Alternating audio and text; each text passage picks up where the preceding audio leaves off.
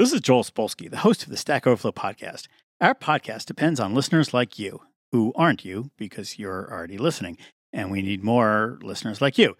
We don't have any kind of fancy marketing budget, so please, if you enjoy this podcast, tell your friends to subscribe. Thank you. Wait, I'm sorry. You've said two new and interesting things this week on top of the normal routine, and one is, I think I'm over the flu, and two is Alana and I are sharing a microphone. No, I'm definitely over the flu. Yeah, that's what I'd say if I were making someone share a microphone with me. I like that face, Alana. Every time Jess leans in really close to the microphone, Alana tries not to react with anything but a slight twitch of her eyes. And like, her body starts moving, and then she's like, no, I shouldn't move away. That would be rude. And she just silently tenses up and her eyes activate as she tries to be super polite. I'm not sick anymore, I promise. It's really magical.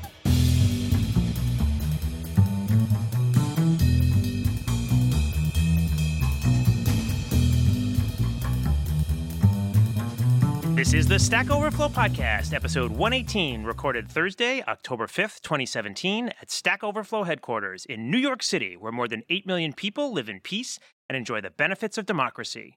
New York streets aren't really lined with gold, but each block is lined with at least one Duane Reade, one Starbucks, and roughly 7 banks.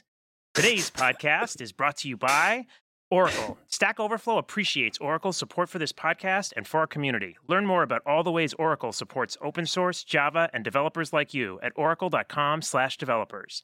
And the Pasta Arm, an amazing articulating faucet that sits right over your oven range. You'll never have to carry a full pot of water from your sink to the stove again. Sure, you'll still have to carry it back to the sink and, when it's full of boiling water, but by the time you realize that, you'll have already committed to an irreversible plumbing project. On today's podcast, we have our usual crew, CTO David Fullerton.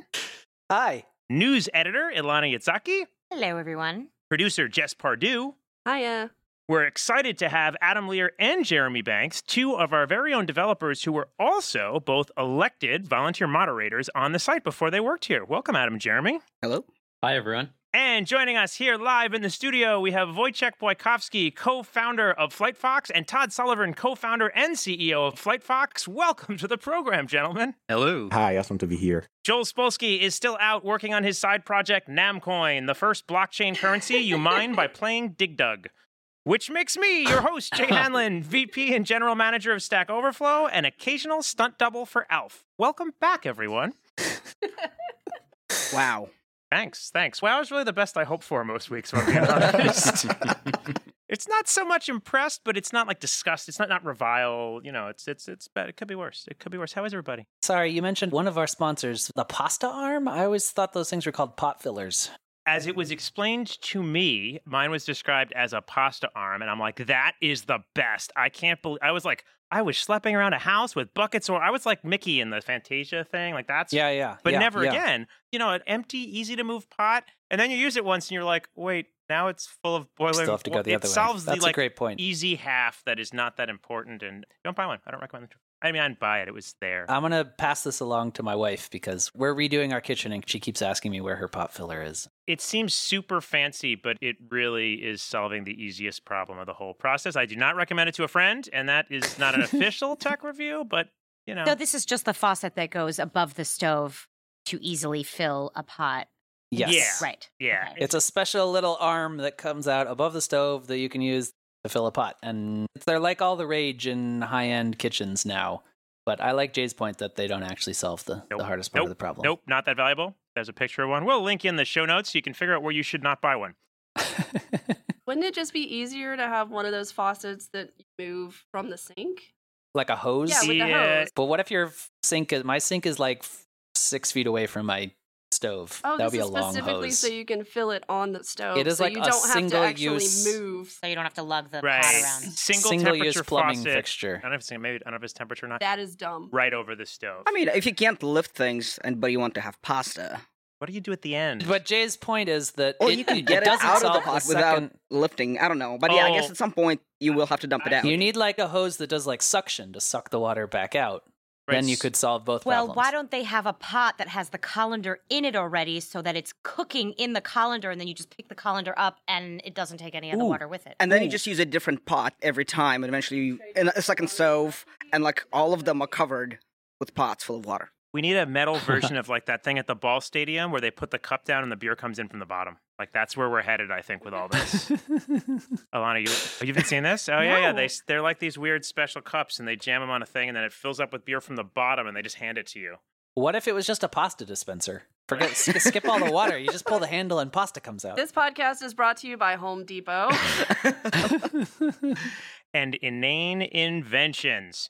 All right, well, let's get on to the good stuff, our dev story. And today, our listeners get two, not one, but two dev stories for the price of one, or at least two stories. We are excited today to have with us the co-founders of FlightFox. As we mentioned before, we have Todd, the CEO and co-founder. Todd, I understand that you led software teams for the Department of Defense and Defense Contractors in Australia, and then a private equity firm, which is finance, which I'm familiar with, before founding your first tech startup. So basically, you're like one of those people who like worked for like evil and then has escaped and is doing something to delight and make people's lives better. Yeah, pretty much. So I grew up in the capital of Australia, which is Canberra, and similar to Washington or say Ottawa in Canada, most of the jobs around there are government-based or defense-based. And at that age, you don't really think about the evil. You just think, who's doing the coolest stuff in this area? Well, it's those guys in that building, and sure, it has no windows, but that's not a problem. Let's just go there anyway. And what could we get wrong? Exactly. And so tip off. That's how I got started in tech. For what it's worth, I didn't really mean that I believe it is necessarily evil, but I appreciate you either agreeing or accepting the premise in any case.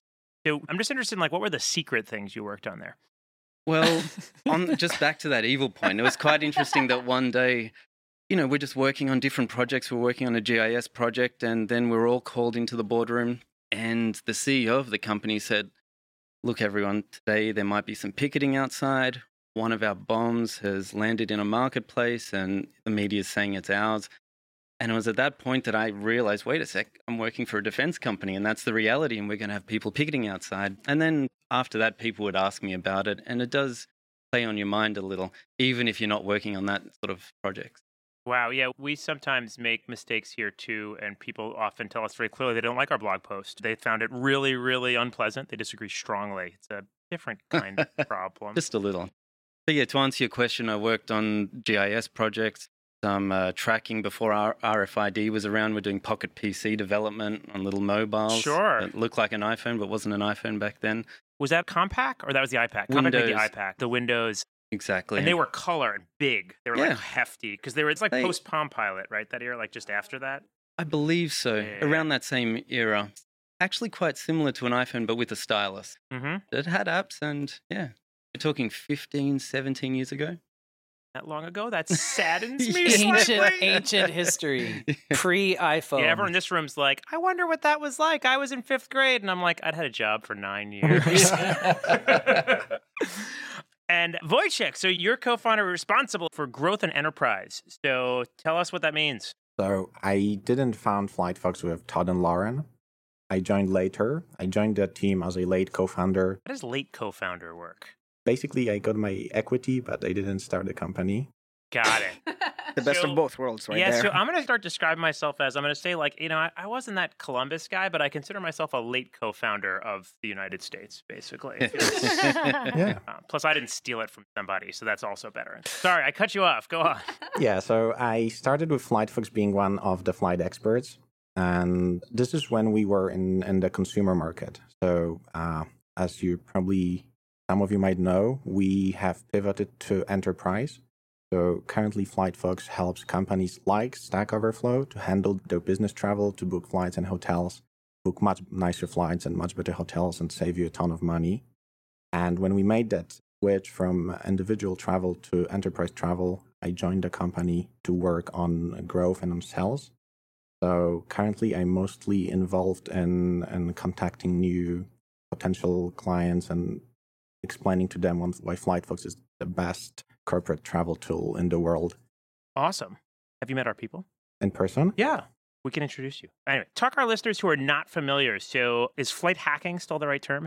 Yeah, travel hacking is what a lot of people call it. For enterprise, it's not so black hat or grey hat. It has to be white hat. That's what I'd say if I were selling it. Sure. Exactly, okay. Exactly. So just repeating that. So a lot of it has to do with credit card miles, with airline status, with hotel points and status, and just maximizing value.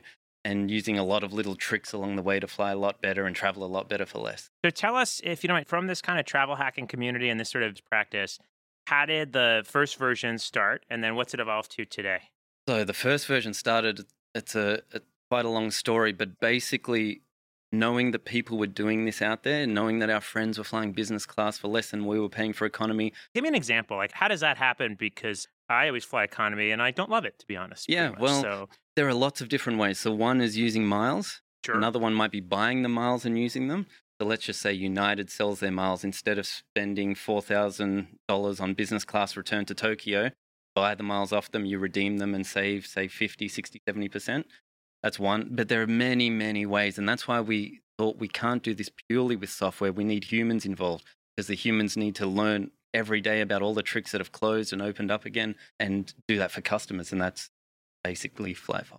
And it almost seems like there's, tell me if I'm understanding right, but there's sort of a set of things that feel like they could be inputs to an algorithm, right? Like at any given time, you can trade X miles for Y seats or Z dollars, except because it's a service business and one that's constantly adjusting on the fly, what you sort of have is like at any given time, there's a promotion that they'll take a certain thing in a certain context, but not another. And there's people who know that. Either you have humans who can test it and call. So I guess there's discussions happening on all these Points Guy and the Flyer Talk and all these places. And the Stack Travel Forum our as travel well. site. Yeah. I got a lot on that site. I don't travel a lot, but I looked at when I was going to Saudi, I found stuff. Did they talk about points optimization and stuff on there? Yeah, absolutely. Oh, awesome. They talk about everything, and a few of the moderators there are either ex or current flight hackers for us.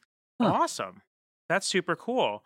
And so initially when you did this, you're offering to consumers basically. Yes. And what was that model like? Like, how did that work or not work since you've shifted? Exactly. So it was competitive crowdsourcing. So let's just say you want a flight to Tokyo. You would put that request up, and then these experts would compete against each other, and you would choose the one you like the most. Either it saved the most money or got you in business class, and that person would get paid a fee. That's how it originally worked. And the consumer, so I'm trying to fly to Tokyo, and I want to figure out if I can get a better deal. And so I post a thing. It's almost like a 99 Designs kind of model, right? Exactly. It's like a contest where people are submitting qualitative work, and you pick one. And then people submit, and then I think one is best. And so did I agree to pay someone when I signed up, or do I pay if how does it work? So you may have put a quote up front. Okay. Like 99 Designs, you offer a Exactly. reward, a bounty kind of thing. And some criteria. Maybe you only want one stop. Yep. Maybe it has to be a maximum of 5 hours. You put that request up. You commit to the fee up front. Yep. And then as long as someone beats that quote within your criteria, then they get the fee. Got it. So you're committed to paying somebody who beats that. You can pick from anyone who's met the criteria, and then they get a flat fee. Yes. Cool. But you had to sell it to individuals one at a time who were probably consistently actually net saving money, but first had to commit to paying money in a new way, which people don't like to do. Exactly. Yeah. And we got over that hurdle, and we generated a lot of money with that model. But with these flight hackers and travel hackers, they know many, many things spanning miles and hotels and airlines. But for a consumer, they really just want to save a few $100s. Our pivot to enterprise let the flight hackers really flex their muscles and use everything they know.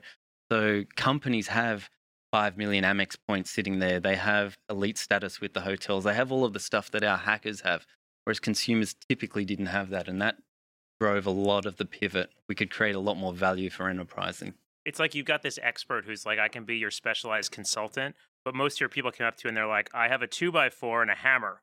What can you do? And now you're dealing with a company and they have like a warehouse full of lumber and all the tools. They're like, what can you do? But you can really leverage all that expertise. That's really interesting. There's a huge difference of what you can do at scale.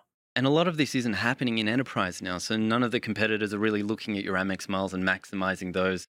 And that's why we're trying to differentiate using what we learned in consumer travel. There's a funny thing I find with air travel in particular. There's a weird thing where like if you talk to consumers, individual consumers, what they constantly bemoan is like, I can't believe the airlines are nickel and diming me. Like, how come now the cheapest class does not allow me to like have a pillow or not be standing for the whole flight? This is an outrage. And I think we all feel that way. I find it increasingly unpleasant. However, the answer is because you'll keep picking the cheapest one no matter what we do there. Like at the end of the day, most airline consumers are insanely price sensitive and insanely like amenity insensitive. They just ignore it. And then they're mad. I'm mad. I don't like it. Exactly. And the airlines are typically low margin as well. So They're trying to run a business, they're trying to maximize their revenue, and they're doing it, and they're finding every which way to get the consumer to spend more. They're taking things away and getting them to spend more to have them back is the latest trend. So now when a company uses you today, is it the same model? Like, I assume it's less auctiony, or I guess I shouldn't assume. Yeah, no, you're exactly right. So no more competitive crowdsourcing, more collaboration. And that's where we use a lot of Trello and HipChat. So the experts all collaborate together rather than competing in it. It's just a nicer place to be. Before, they wouldn't share tricks. Right. And so the body of knowledge between all of them was much less before than it is now. And these guys, they come from all walks of life. They travel the world, these experts. They meet up with each other. They share tricks now, and they do travel for companies. And like, how does the company model work? Is it like a seat where they have access? Is it per flight or per trip? It's per trip. Per trip. It just seems to be the easiest way for now. That might change in future, but it's just easy to scale that way. Well, it's lower commitment, and assuming you've got a product that you think use makes people want more, right? It's a good model. Like, you try it as a one-off, it works, you buy it again. Like, that's particularly good when you can offer value add that others can't. Yes. I've used it on several different occasions. Have? Oh, yeah. And it'd be super funny if you were like, it sucked and didn't work on the pod. Like, that would be a very surprising and awkward moment. No.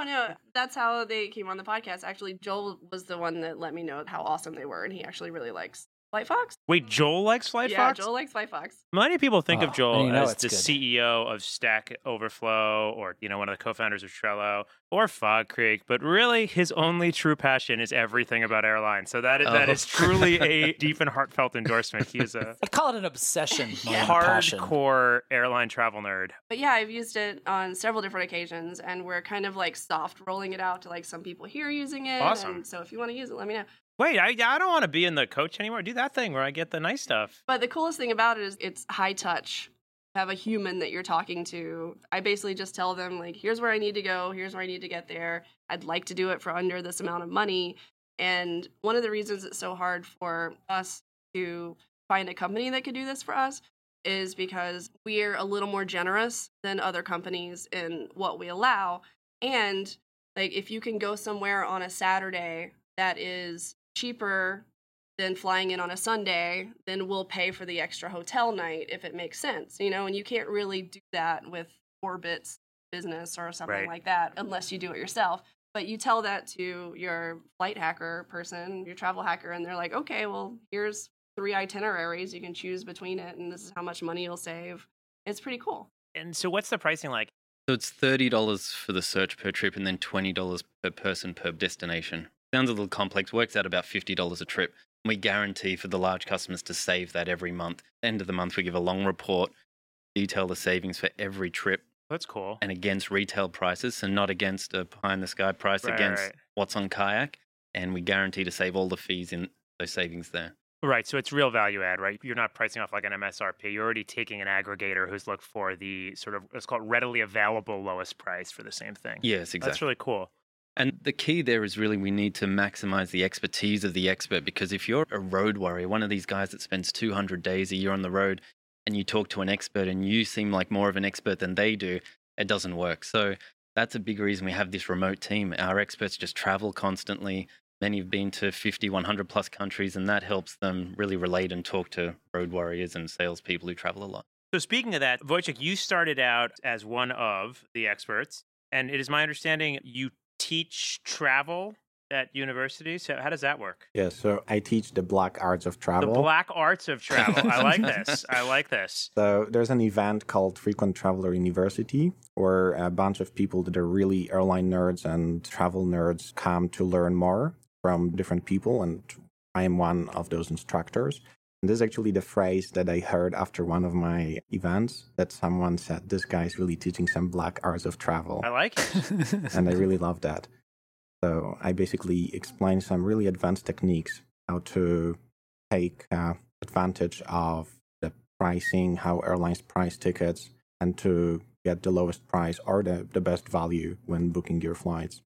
So like, share one of your, maybe not too proprietary, you don't want to give it all away, but what are some of the more surprising, like my favorite hotel hack, I don't know if this is still true, that's pretty well known now, is this thing where like you can't cancel a hotel reservation once it gets too close, but they'll reschedule it. And so once you learn this, it's like the night before, they're like, oh, I'm sorry, you're just going to have to pay. And it's like, could you reschedule for 2 weeks from now? And they're like, no problem. And you're like, can I cancel that? And then, you know what I mean? Like that was like a worked around. What's one of your favorite? Yeah, so this still works with United. If you book a flight with your frequent flyer points, if you book less than 21 days ahead, they add $80 just because it's a last-minute flight. Mm-hmm. So you can do the same thing. You can book 2 months in advance, then call them and say, hey guys, I need to change this ticket for tomorrow. And you will not pay that fee. This is just an analogy to what you just said. But one example they really love is think when you book flights, you always want to be in a nonstop flight. Sure. So let's say you fly from Los Angeles to New York. Yeah, I'd want to get out of Los Angeles like super fast if I were there. Yes. That's one thing. But another thing, you don't want to stop in Detroit. No. No offense. No offense. No, I do not. So you just want to fly nonstop. So airlines take advantage of that. So if you look at flights, you'll always see a flight that is nonstop that is much more expensive because people are willing to pay more for flying nonstop. So if you're flying to New York in business class, this will be $2,000 from Los Angeles because there's a lot of people flying to New York and they are willing to pay that. But if you fly to Toronto, then Air Canada flies to Toronto. So they also sell this for $2,000 because this is a nonstop flight. But then you can fly from Los Angeles to New York to Toronto in business class for $800 because nobody wants to fly through New York when you actually need to fly to Toronto. Oh, it's almost entirely, it's demand-based pricing. So they're not pricing it off of what those things cost them. They will charge what is essentially a more expensive flight for them. The incremental cost to them is low enough in that case. They're pricing off what you're willing to pay. That's wacky. So when you think about an airplane, there's on average 180 seats, and there's 180 people. Never thought about that before, but that sounds right. And basically, there are no two people who paid the same price for a ticket. Like snowflakes. Yeah. There's a snowflake model. So on a flight from New York to London, there are people who paid $100 for the seat, up to $5,000 for the same seat, depending on when they booked, how long in advance, what other flights are on the reservation. So coming back to that example, if you want to fly from Los Angeles to New York, why don't you book a ticket from Los Angeles to Toronto and get off the plane in New York? And rather than paying $2,000, you just paid $800. That's crazy. That's really interesting. This is just one simple example of what is flight hacking and what you can do if you know how this works, if you understand how airlines price their tickets. As long as you only have a carry-on, right? So, yes. So basically, yes. Checking through, yeah, that's a big issue there. So airlines don't like you when you check through your bag. It messes up with their systems. They don't like it. But how about you fly to JFK and your flight to Toronto is from LaGuardia? So they have to give your bag back so you can swap airport. No airline will move your bags from one airport to another. So they will actually say, sir, you are obliged to pick up the bag. We cannot move the bag all the way to LaGuardia. They sure, see ya. Oh, that's super interesting. This is just one example of what can be done. But like many places, it's not that hard, especially for companies to recognize. It's just worth paying for someone who does something regularly to do it. But that's also a great example of where there's an expertise in there where, like, you could give me all those tricks like that. I can't replicate it because what you still need is an expertise. Like, you've got to know, like, oh, if you wanted to get a place that occasionally has flights through that city, here's the city you'd pick to fly to. Like, that requires more of that. You can eventually, over time, program some of that into a computer, but a layperson can't know the basic technique and just do it. It needs someone who really looks at this all day and thinks, that's really cool. That's really interesting. So, Todd, you started as a programmer. How did you get started coding? What was kind of your first experience that got you excited about writing code? So it would definitely be at university and just taking those subjects. When you're very young and you take some of those subjects, you gloss over them, just some of them catch. That was programming for me. And then working through defense and then thinking, let's go and do this by myself. And so I started a little team and we had a consulting company and it just grew and grew from there. With that consulting company, we realized all of us coders had no idea how to run a business. And so then I went to university again to learn business, and that's how I ended up in private equity after that. So it was a little bit of a branch in the road, but then came back eventually with the startups. So you know what's interesting? I don't know if this is just sort of the people we have on, but we've asked a lot of people how they got started coding. And it's not probably a statistically relevant sample, but I think you're the first person who said, I got hooked on it at college.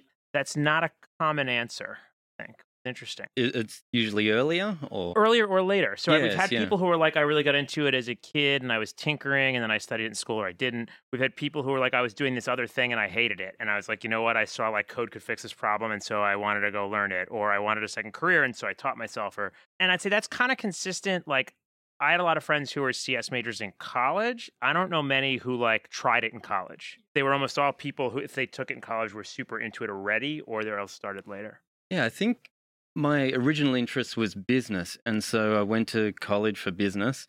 And quickly I realized, start a business, you need to build something. Thought, okay, now it's time to build something. Took a few CS courses. Sneaks right up on you, doesn't it? Exactly. and yeah, went from there. Yeah. Awesome. So tell us a little bit about, you guys are an all remote company. Is that right? So, and how many employees do you have? About 35. 35. Okay. So we're not all remote, but we've always been a remote first company. And so Joel and Jeff have been longtime proponents of sort of that remote model and talked about before why we believe in it and think it's awesome trade-offs. But what I'm interested more in, how do you guys make it work? So like, how do the teams communicate? What have you guys learned that helps remote work sort of gel and still be both efficient and kind of create the connections and bonds you need to do good work?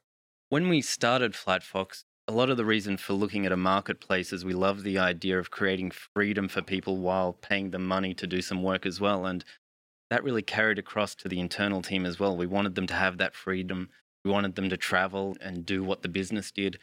And it all started from there. We didn't even consider at the beginning having an office. It was always about that ethos. We just learned after that. We used tools like Trello and HipChat and other collaboration tools. We went through problems with dealing with time zones. So a lot of remote teams will just be in 3 or so US time zones with people everywhere. And there are challenges with that. But I think if people are autonomous, you empower them to make their own decisions, you give them the right tools, you talk regularly, it works itself out.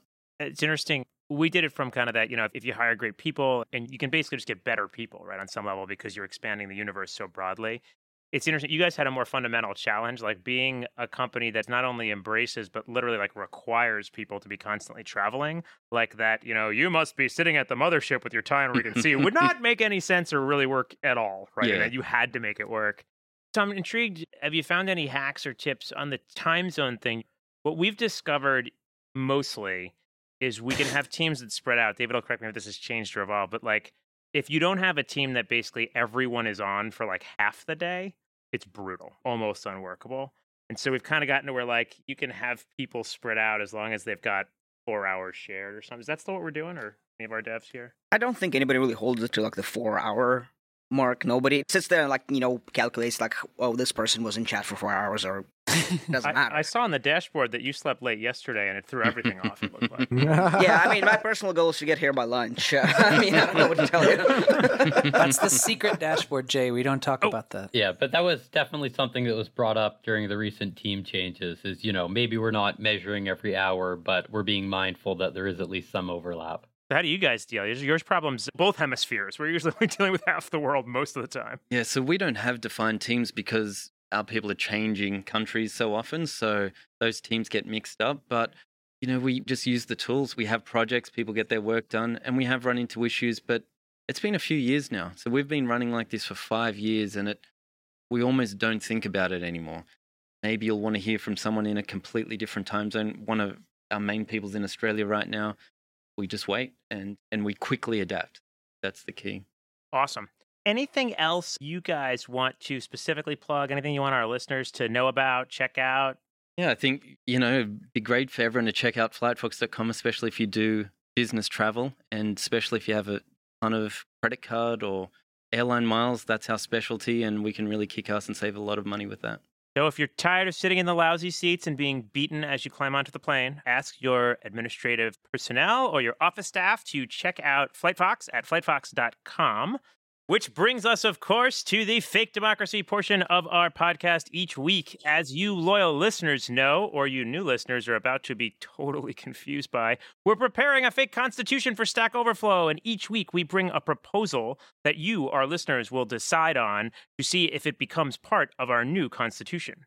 Last week's question came from Kevin Arve, that's at ARVKEVI on Twitter. In line at the supermarket, which customer is responsible for placing the divider bar between items? And in our discussion last week, pro was undefined, just like con was, because I am not very good at my job.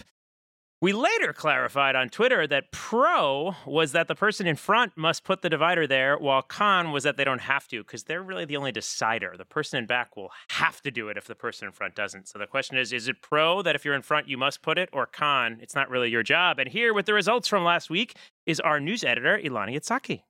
We are at 57% for pro. Interesting. Yeah. Close I mean, one. it was pretty close. Yeah. Interesting. I'm surprised Me because too. in the studio we were not anywhere close to 57%. No, super con, except for Sid, and then Sid brought you over to the wrong side, so it To got a the little dark closer, side. but It's true. Maybe he persuaded a lot of listeners. could be. He's a very persuasive guy. So that's weird. Yeah. And Corey Beaumont, he said, con, there's no such thing as a free lunch. The thing that bothers me, see, now it's going to bother me, is what if there's no one behind you? What if there's no one there yet? Do you stick it there and like case Well, we someone? didn't clarify. But then you're not the person in front. You're just a person.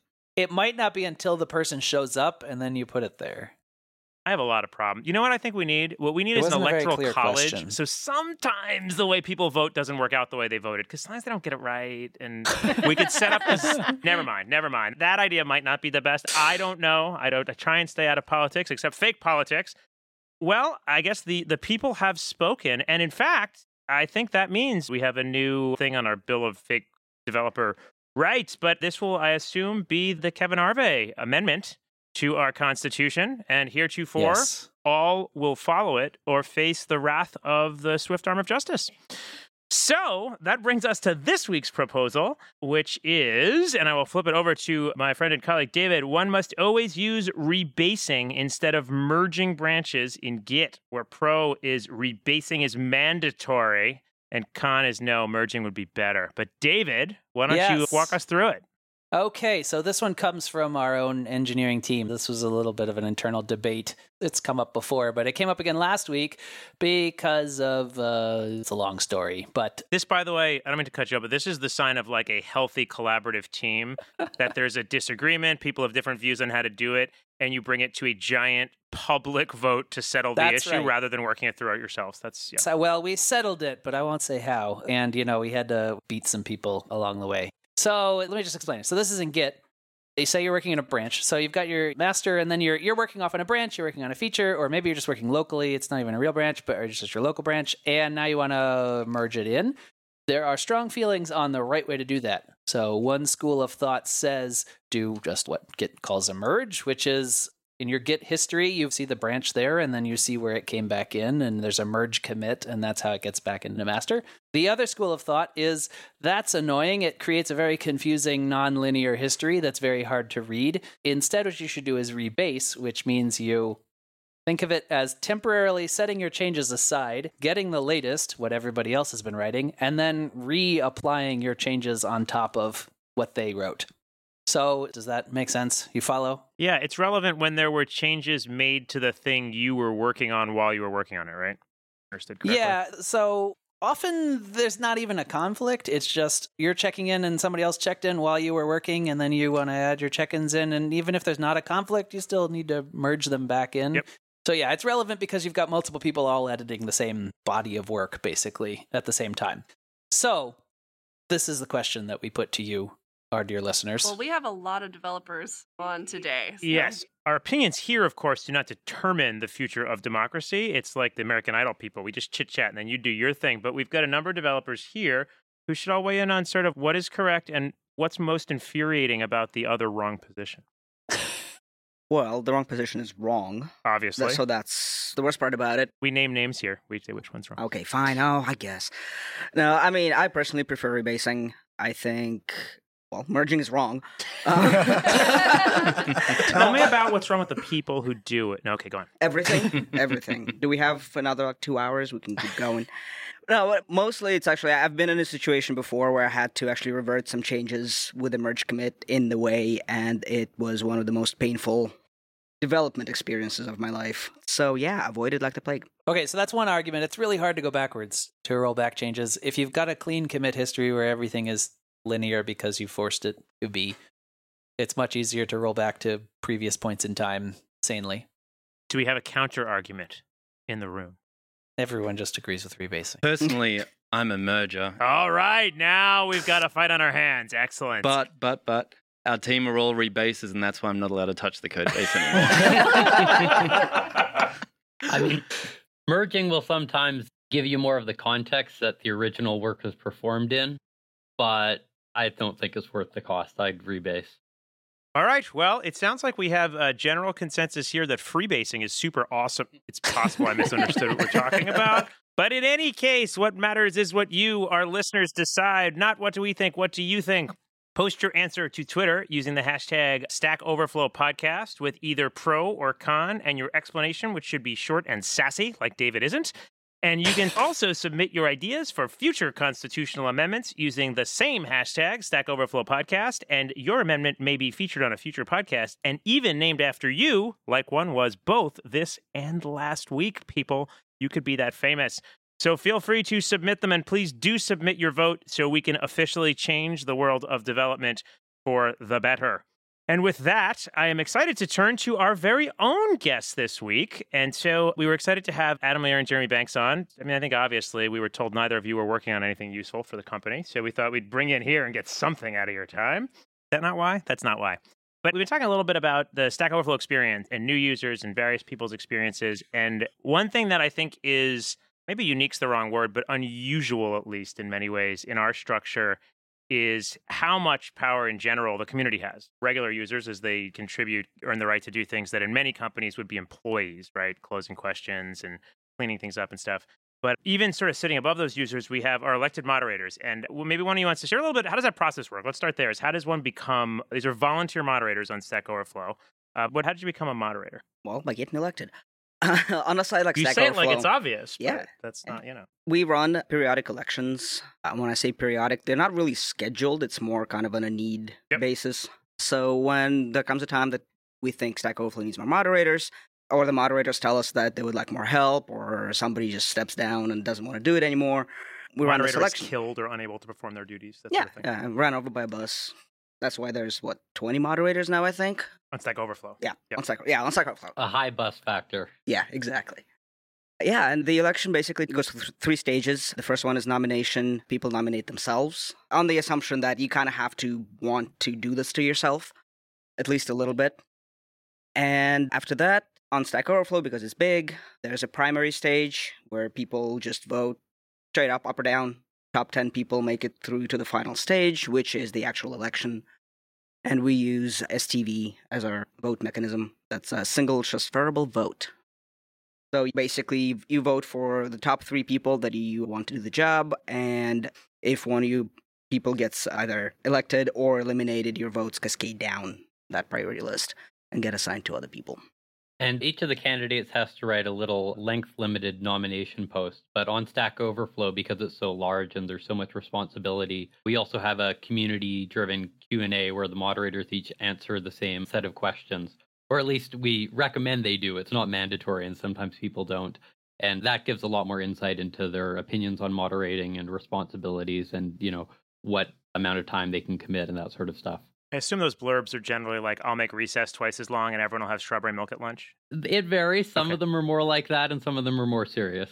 Inevitably, there's at least one joke one every time, and we have to pull it back. And eventually we just decided to hire you, Adam, so that would stop annoying everybody.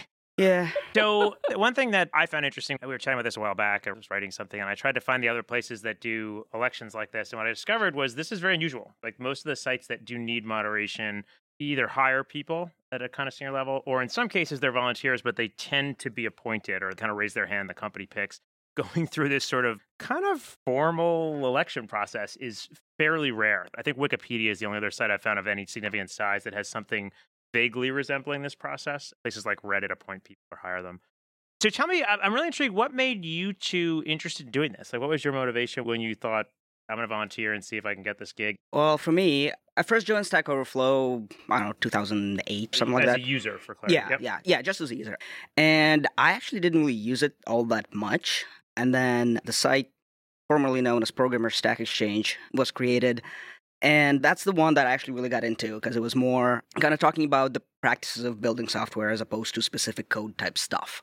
Slightly higher level of abstraction, right? Yeah. At least that was sort of kind of the intent. There's a lot of history with that site that's just really not worth getting into. But I was there when it was in public beta, and right as it was graduating, the first kind of round of moderators was going to be elected there. And so that's kind of where I actually nominated first, because, that was my site.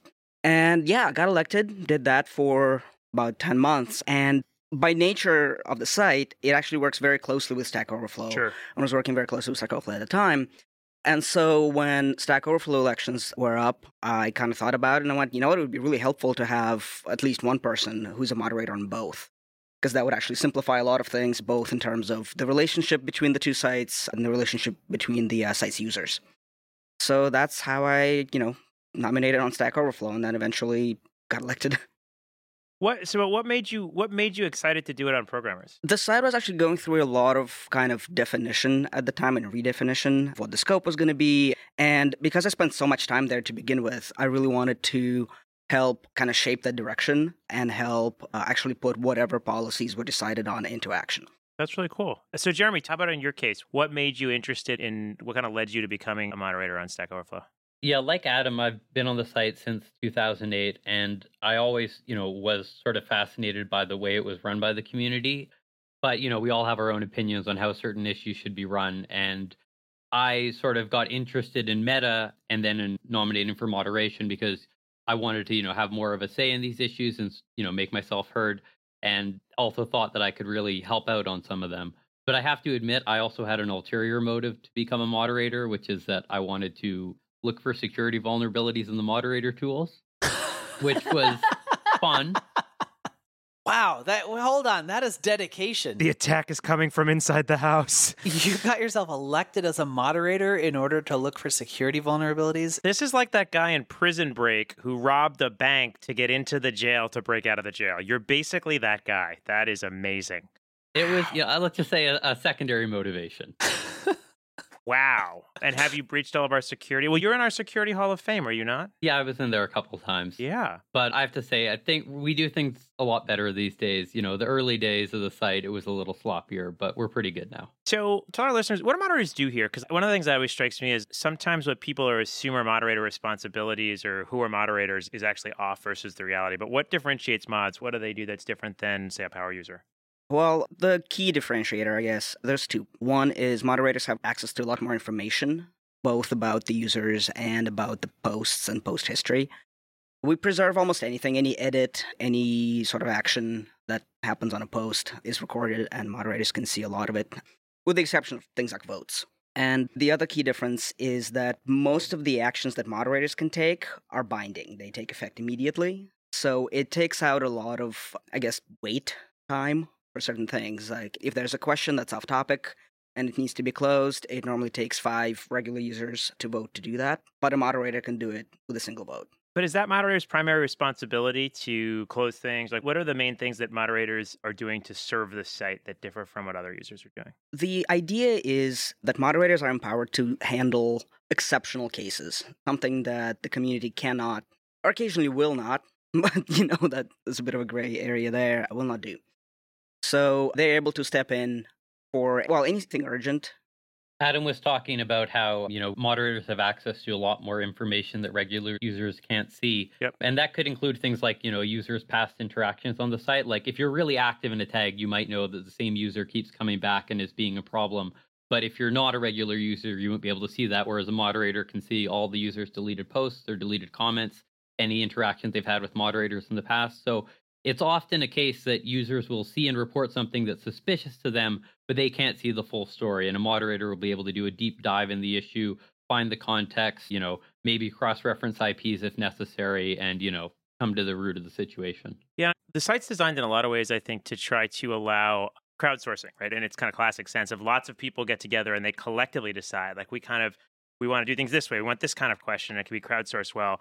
But then there's these other issues where it's more like there's something going off, something going wrong. There's a problem either on a thing we've decided before or just a general rule, like being civil in certain ways, or there's a new problem. And it's like, you don't want that to necessarily be the crowd, like right now, interacting on this, who's caught up in it to decide. And much what the moderators are doing is responding to flags, right? Where like one user said, hey, this is a problem, like something's wrong here. And you want someone with sort of a higher level of ownership and responsibility who can then decide like, oh yeah, we got to do something. I've always been struck the amount of personal kind of responsibility the moderators take. They tend to be people that were very committed and cared a lot.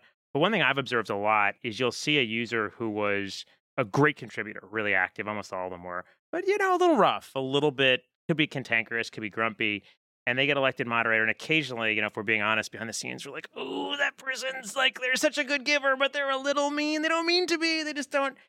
And what you see almost across the board, incredibly consistently, there's a real sense of responsibility. People who become mods, I think, I don't know, I've been struck by, we get great people, but also sounds like, I don't know, a little bit overreaching, but like it's like the role makes them feel, I don't know, more responsible to look out for people, sort of.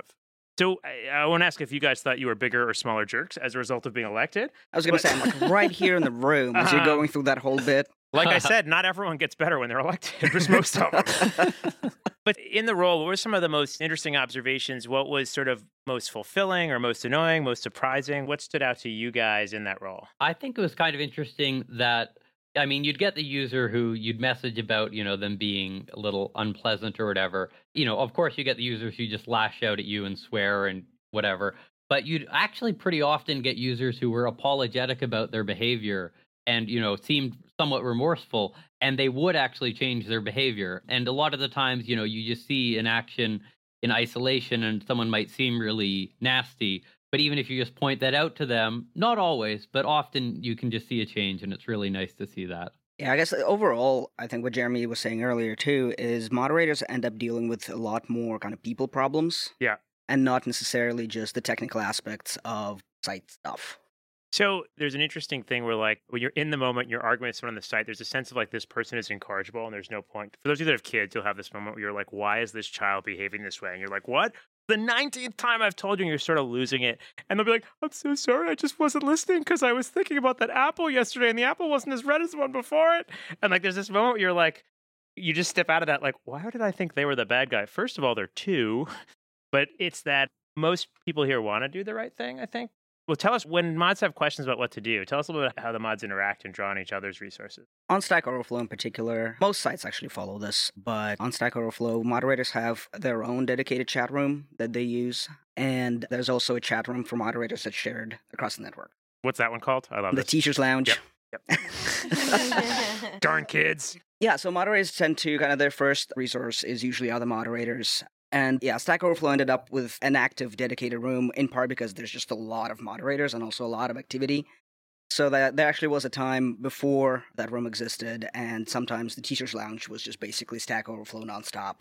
And it was hard for anybody else to kind of get a word in about their problems. And then we have a whole dedicated community team of people who work with the moderators, handle cases that further need to be escalated up kind of above what a moderator can do for whatever reason, and just generally kind of guide and provide assistance handling specific issues. Just so everyone knows, it's like one of those companies where before you can be CEO, you have to like work every job at the company so you really understand like that whole like Japanese Toyota thing or whatever. Adam was a moderator. Adam was also a community manager, and Adam is now a developer. Joel said he wants to talk to me about my job and some change involving Adam next week, and I don't know what it's about, but I'm a little nervous. So one thing I just want to say is the moderator force here, sort of. So there's about 20 on Stack Overflow right now? Something like that, I think. And I think we've got probably roughly 400 across the network. I actually just saw this number. And one thing that really jumps out, again, these are volunteer roles, and a lot of it is, it's escalated issues. People like to say, oh, it's a janitorial role, I think, when their moderators are kind of feeling underappreciated, but that's not fair. There's a lot of judgment. There's a lot of, to Jeremy's point, teaching, and sort of helping people kind of redirect in a way that's not more confrontational than needed. But it really is a volunteer job that is not, thankless is the wrong word, but there's nothing baked in where there's people like all the time, like, great job, man, thank you. Like you're dealing with a lot of problem situations.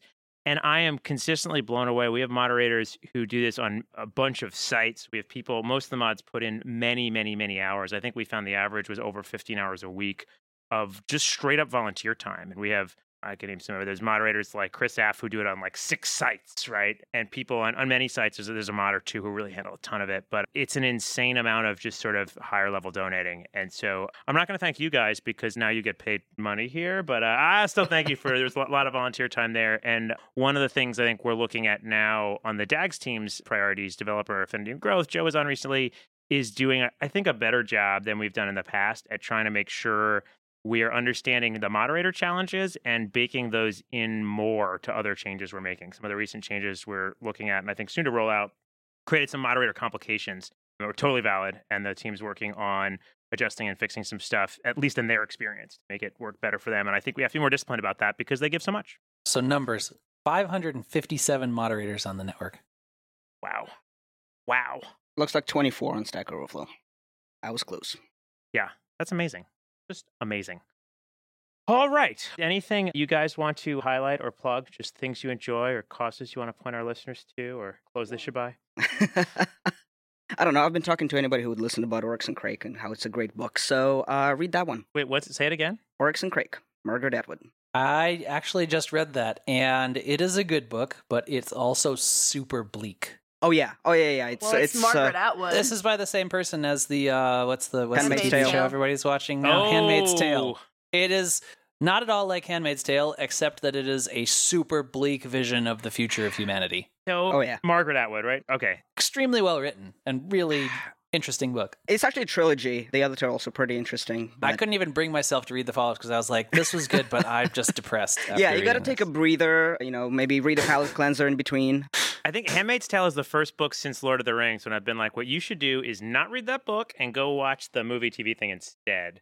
Because I found Handmaid's Tale to be a brilliant, sort of dystopian, disturbing vision. It was really smart. It was really thought-provoking. But I was kind of like, a little slow, and I wish I hadn't read it. And then the show was great. I loved it. I thought the exact same thing about that book. And then I started thinking about it from the point of view of the character, how all she does is kind of sit and wait all the time. And so I felt like the book was... I don't know if it was intentionally trying to approximate that experience and make the reader feel that way, but that was the only way I could get through it.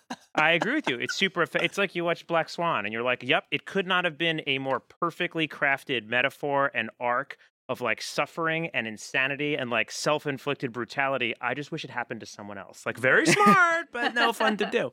How about you, Jeremy? Anything you want to... If you want something lighter to read, I finished recently reading The Goblin Emperor, which was a Hugo nominee a couple of years ago. It's sort of medieval coming-of-age story and court politics and stuff. It's pretty fun. Sounds like a lot lighter than what you're talking about. And my first question with anything science fiction fan is it part of a long series? No, it's a standalone book. All right. And I found it sort of wrapped up pretty satisfyingly. It didn't leave me, hungering for more. In a good way, I don't want to give any spoilers, but do basically all humans in the entire world end up dying? There are no humans.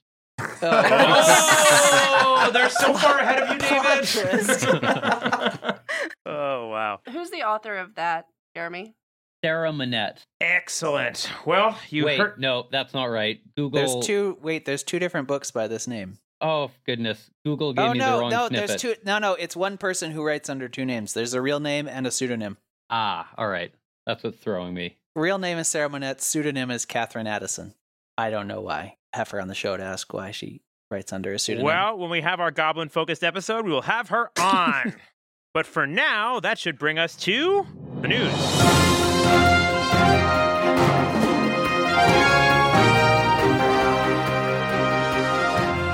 Swedish furniture giant IKEA announced this week that they have bought TaskRabbit. The online marketplace used to hire independent contractors to do odd jobs, from cleaning to dog walking to moving.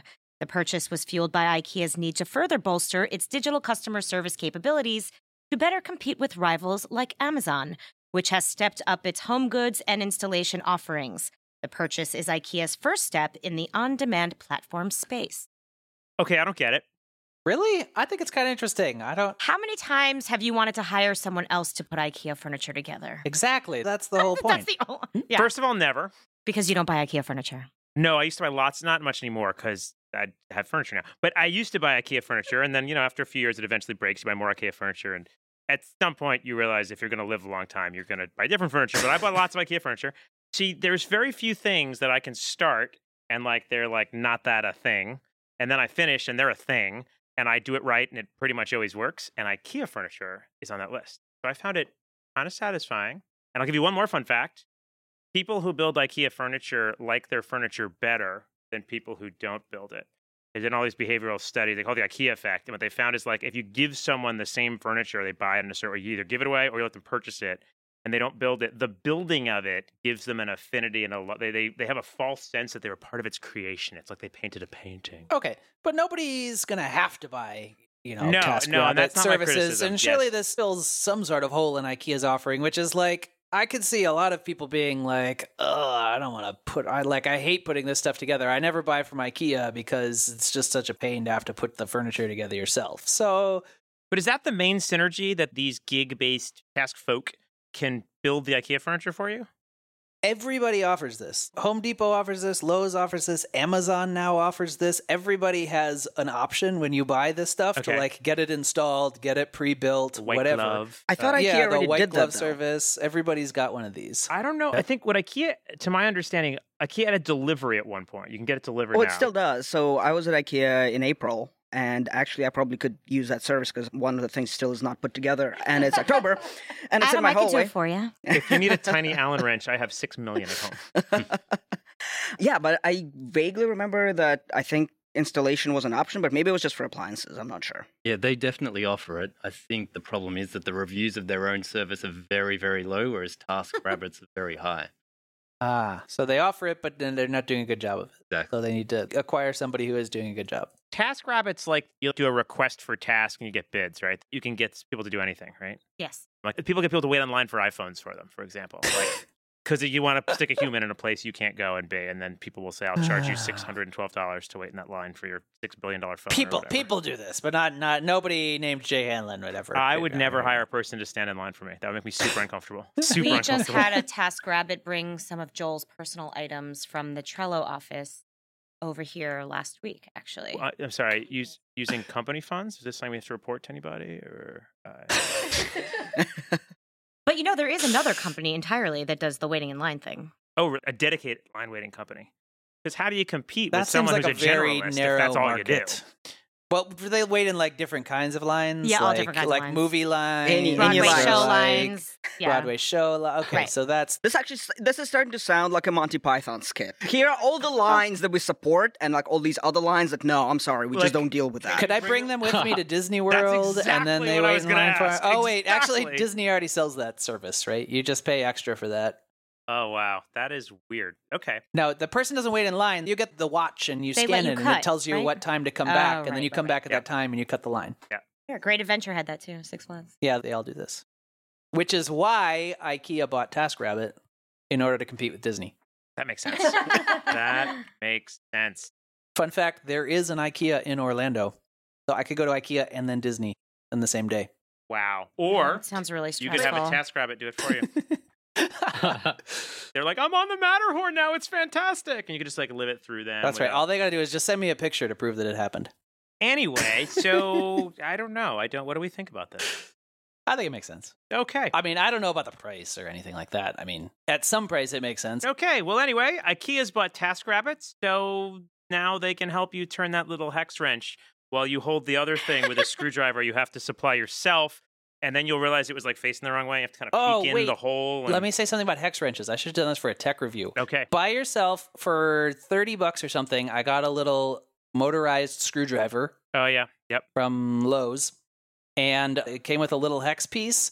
And now assembling furniture takes like 1/4 the time. It's amazing. Like, stop using the stupid little Allen keys and turning them like a fool. Get yourself a little motorized screwdriver. It pays for itself on the first installation. And if you already have a standard size drill, you just need bits. You don't need a dedicated motorized. Yeah, Most it's drills hard to get work. a full size drill in some of Oh, these it's a fair things. point. This Yeah, is some- like a yeah. little. It's just a little thicker than a screwdriver, and it. There's works one, great. I forget which major brand it is, but there's one I highly recommend that it sounds so over-engineered, but it's awesome. It's like gyroscope based. It sounds so dumb, except what it is, it's just a handheld with just a driver. So it's not a drill.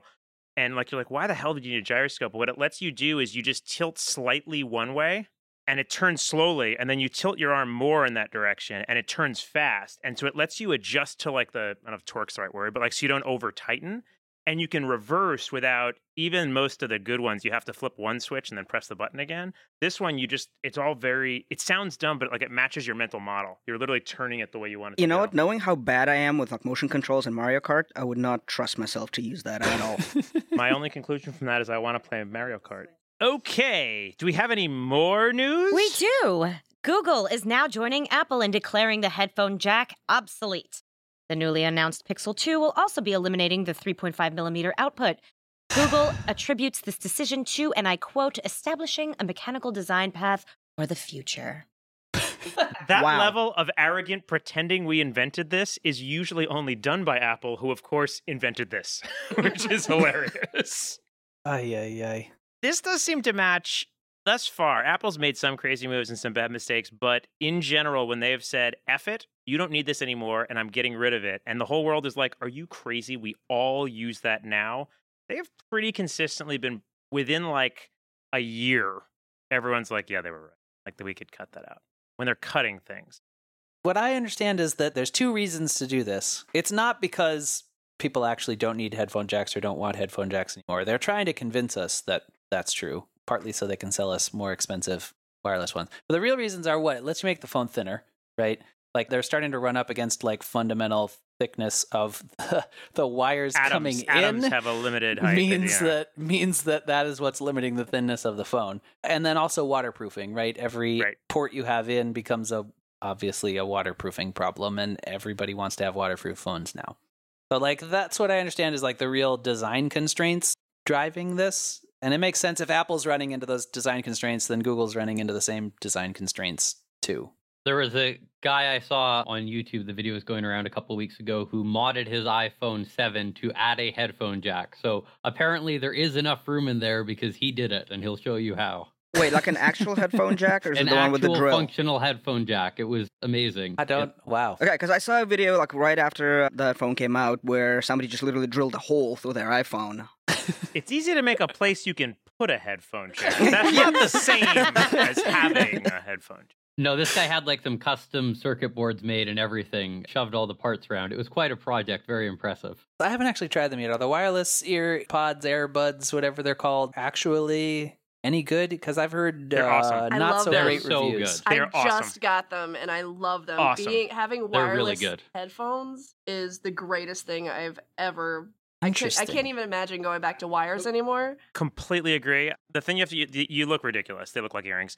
Oh yeah, it's awful. But once you get over that, like, or old enough to not care how you look, the sound's pretty good. I never cared about wire. I'm never like, oh, I'm running so hard, or like I never needed that. The freedom is nice, but like there's a lot of little things like when you have them in, right? And you're like, won't they run out? Like I don't like running out of battery. But what happens with these is they run down, it like makes a noise, it warns you. And when they're getting low, what you do is you pop one into the case.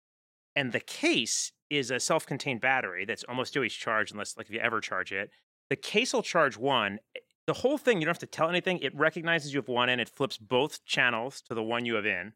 In like 15 minutes, the other one's totally charged. You pop that back in. The first one hasn't run out. Like everything about it is really slick. They're nice. It's not as good as I had a pair of Bose earbuds that were noise canceling. Yeah. And that was wonderful because here in New York and on the subway, it's so loud and there's a lot of noise to cancel. Yeah, I get really bad migraines, especially from some of the noises from the subway. It really sucks. So I got these really great Bose noise canceling, but the wire and there's this little like heavy thing on it where you turn on and off the noise canceling. So it was just getting in the way, especially if you have bags, and everyone in New York has like 1 million bags. So they do. It's true. I'm telling you. Fun fact about New York. Yeah. So I gave up the noise canceling. They're not as good, but it's so amazing not having to worry about a wire. And you just pop it in, and it's so worth it. So this is becoming one of those things that everyone made fun of, but once they tried it, it's actually pretty awesome. Well, I have Beats wireless. I can't do the Apple. They don't fit in my ear properly, unfortunately. Yeah, So- I can't do most earbuds either. So that's the problem. If you like the Apple free that come with the $6 million phones, those fit my ears perfectly. So I love them. And the AirPods never pop out. If you didn't like those, these are no better. They come in one person's ear shape, which is mine. So that's nice. Well, for I'd me. just like to say, if they're uncomfortable, then, you'll still be no good. But I know some people who had a problem where the Apple standard headphones would always fall out of their ears, but the AirPods work fine because you don't realize it, but that wire is tugging on them constantly. Oh, it's the weight. Oh, interesting. Yeah, and when you don't have that there, they'll stay in your ears a lot better. Interesting. Well, you've gone and wasted another hour of your life listening to the Stack Overflow podcast, episode 118, recorded Thursday, October 5th, 2017 at Stack Overflow headquarters in New York City, home of Dwayne Reed, a local Big Apple mainstay named for the iconic original store on Broadway between Dwayne and Reed Streets. Well, the sign's named for that. The store is really just a Walgreens with a different name outside, so snobby New Yorkers can pretend they'd never shop at a national chain. This podcast has been brought to you by Oracle. Go to developer.oracle.com to learn about all the ways Oracle supports developers like you. And the Pasta Arm, from the same people that brought you the whole home central vac. Stop lugging a canister vac up and down stairs. A central vac makes every room a vacuum. All you need is a 23-foot hose that weighs slightly more than a canister vac and in a more awkward form factor. Our audio engineer is Carlos Hernandez. Audio editor is David Greenlee. Technology concierge is Michael Rosa. Producer is Jess Pardue. Executive producer is Caitlin Pike. On behalf of David Fullerton, Jess Pardue, Ilana Itzaki, and that uncle you have who puts random Bob Marley lyrics in the comments of every Facebook post, I'm your host, Jay Hanlon, and your homework this week is to write down 3 specific things you are genuinely grateful for each night. They can be small things. It takes about 2 minutes, and doing it for just 3 weeks improves happiness that lasts for 6 months after you stop doing it. Try it. There's science. Goodbye. Bye, everyone. Bye. Bye-bye. Fly like an eagle to the sea. Fly like an eagle, let my spirit carry me. I want to fly like an eagle till I'm free. All through the ocean.